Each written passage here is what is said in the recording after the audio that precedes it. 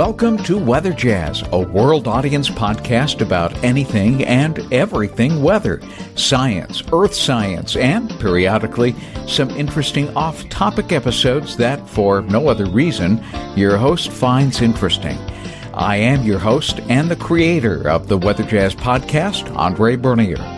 I'm the senior meteorologist on staff with WJW Television in Cleveland, Ohio, a position I've enjoyed for over 3 decades. In just a moment, we'll explore today's topic. You can find and listen to this podcast via any podcast app by searching for Weather Jazz, one word. Every episode is also available via the website, weatherjazz.com, which is also where you'll find any accompanying information and links to which I may make reference. And this is episode number 74 for Wednesday, June 12th, 2019. And these are the long days of the year. I say that because we have so much daylight, so much more, obviously, than wintertime because of the way the Earth is tilted on its axis, 23.5 degrees. And let's talk a little bit about daylight in North America in the summertime. Now, it's interesting to note that, first of all, we're approaching the longest day of the year. And the farther north you live in the northern hemisphere, the longer the day gets until you get right to the Arctic Circle. And it is on the summer solstice at the Arctic Circle that you will have exactly 24 hours of daylight for one day.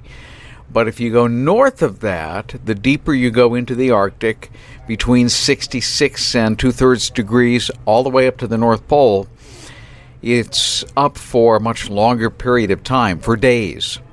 In some cases, if you go far enough to the north, it's up for months.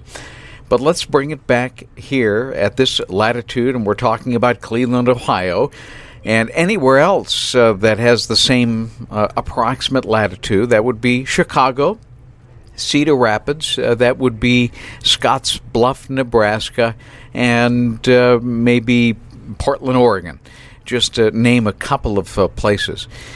It is along the same latitude that at least for today we have 15 hours, 8 minutes, and 30 seconds of daylight. But we're still gaining time. And, of course, the longest day of the year is June 21st. And that would be 15 hours, 11 minutes, and 2 seconds. So what's the difference between now and the longest day of the year, which is really still about a week and a half away? And the difference is only 2 minutes and 32 seconds.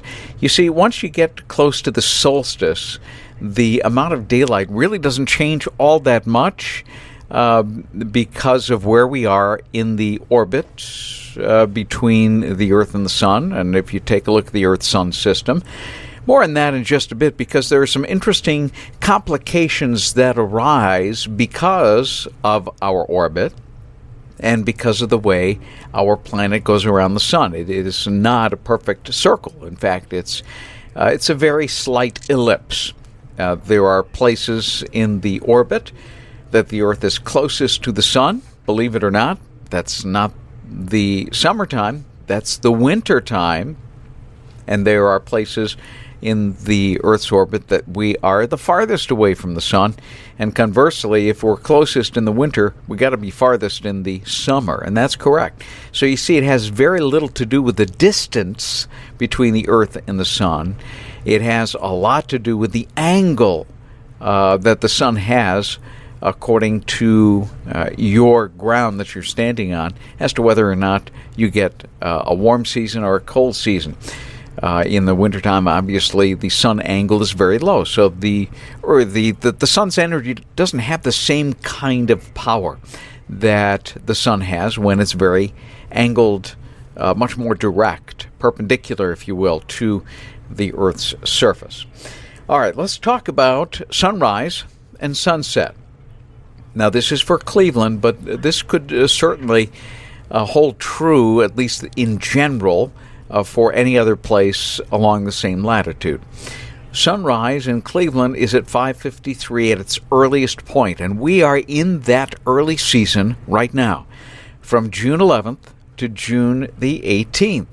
So it's only about a 7-day period, but we are in the earliest days, or the days in which the sun rises at the earliest time on your clock.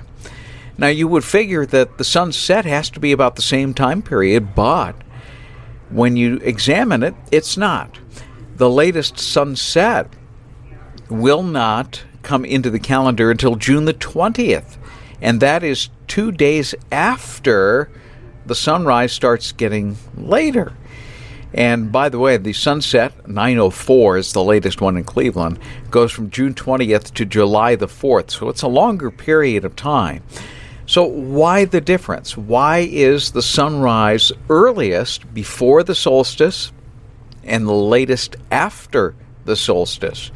And the reason is essentially the elliptical orbit around the Earth, the way the Earth spins, and the exact position in that two-dimensional plane system. And you have to take into account the rotation of the Earth and the direction that the Earth is taking in the orbit. When you factor in all those things, it really throws in a lot of complications. So the sunrises, the earliest sunrises, will always be before the solstice, and the latest sunsets will be from the solstice and beyond, a little bit later. Again, because of the way the Earth rotates on its axis and the way that the Earth rotates around the sun. It's a little complex, but they certainly would not be in the same time period because of that very, very fact. So let's talk about summer pattern, because a lot of people are getting a little anxious about this summer. Let's talk about what we've seen so far this summer. The warmest day that we've seen thus far at Hopkins Airport, and that's Cleveland, is May 25th, and that was when we reached 92 degrees. And so far, that has been the only 90-degree day that we have seen. In the month of June, we've seen the highest temperature on the first day of June. That was 84. We've not seen anything much higher than that, most of the time spending the days in the 60s and 70s, much, much below normal. And we've also been very, very wet. A lot of people are just tired of the wet. Now, we've broken the pattern temporarily, and we're starting to string a couple days together where we have some dry weather. For instance, last Sunday was the first time that I was able to walk across our lawn without hearing that sound of squish, squish, squish. But, of course, we got the rain a day later, and we're getting some more rain on Thursday. And it looks like more rain late Saturday and Sunday. So it's not continuously every single day, but it does appear as though we're going to revert a little bit back into that wet weather pattern, and we're not going to see a lot of heat just yet. We're still right along the jet stream. So long as we're there, we're not going to warm up, and we're not going to dry out to any great degree, of course, pun intended. Now, we still have plenty of summer left to go. Meteorologically, summer begins on June the 1st, doesn't end until the last day of August. So, suffice to say, there's a lot of time to get a lot of 90-degree days, and frequently we see most of them, really, once we get into July and August, and even a fair number of them in September. The normal number of 90-degree days is 10, and if you want to go back to our summer weather outlook, we did indicate that we would probably end up a little bit higher than that normal number of 10. So we are going for a warmer than normal summer, but that obviously is not happening just yet. The pattern hasn't shifted to the point where all that heat can go riding up. It's been pretty hot. Now, the real heat in the last couple of weeks has been in the southeastern states. We've had a number of record high temperatures in places like Mississippi, Alabama, Georgia, Florida, South Carolina. And it's still warm there right now. That ridge is still kind of lurking. It's going to have to push the jet stream north so that warmth can push up into the Ohio Valley. Again, plenty of time for that to happen. I think it will. but it probably won't for the next couple of weeks. So we're going to see a similar pattern where we're not going to see a lot of heat, and we'll see frequent visits from showers and thunderstorms. So at any chance you get to mow the lawn or to get that gardening done, I would suggest getting out there and making the most of it. Today would have been one of those days, and if you were able to get out there and mow your lawn, great. If not, you're going to have to wait another couple of days because we've got that showery pattern once again returning for the day Thursday, along with another cool day. So again, no heat, but it's coming.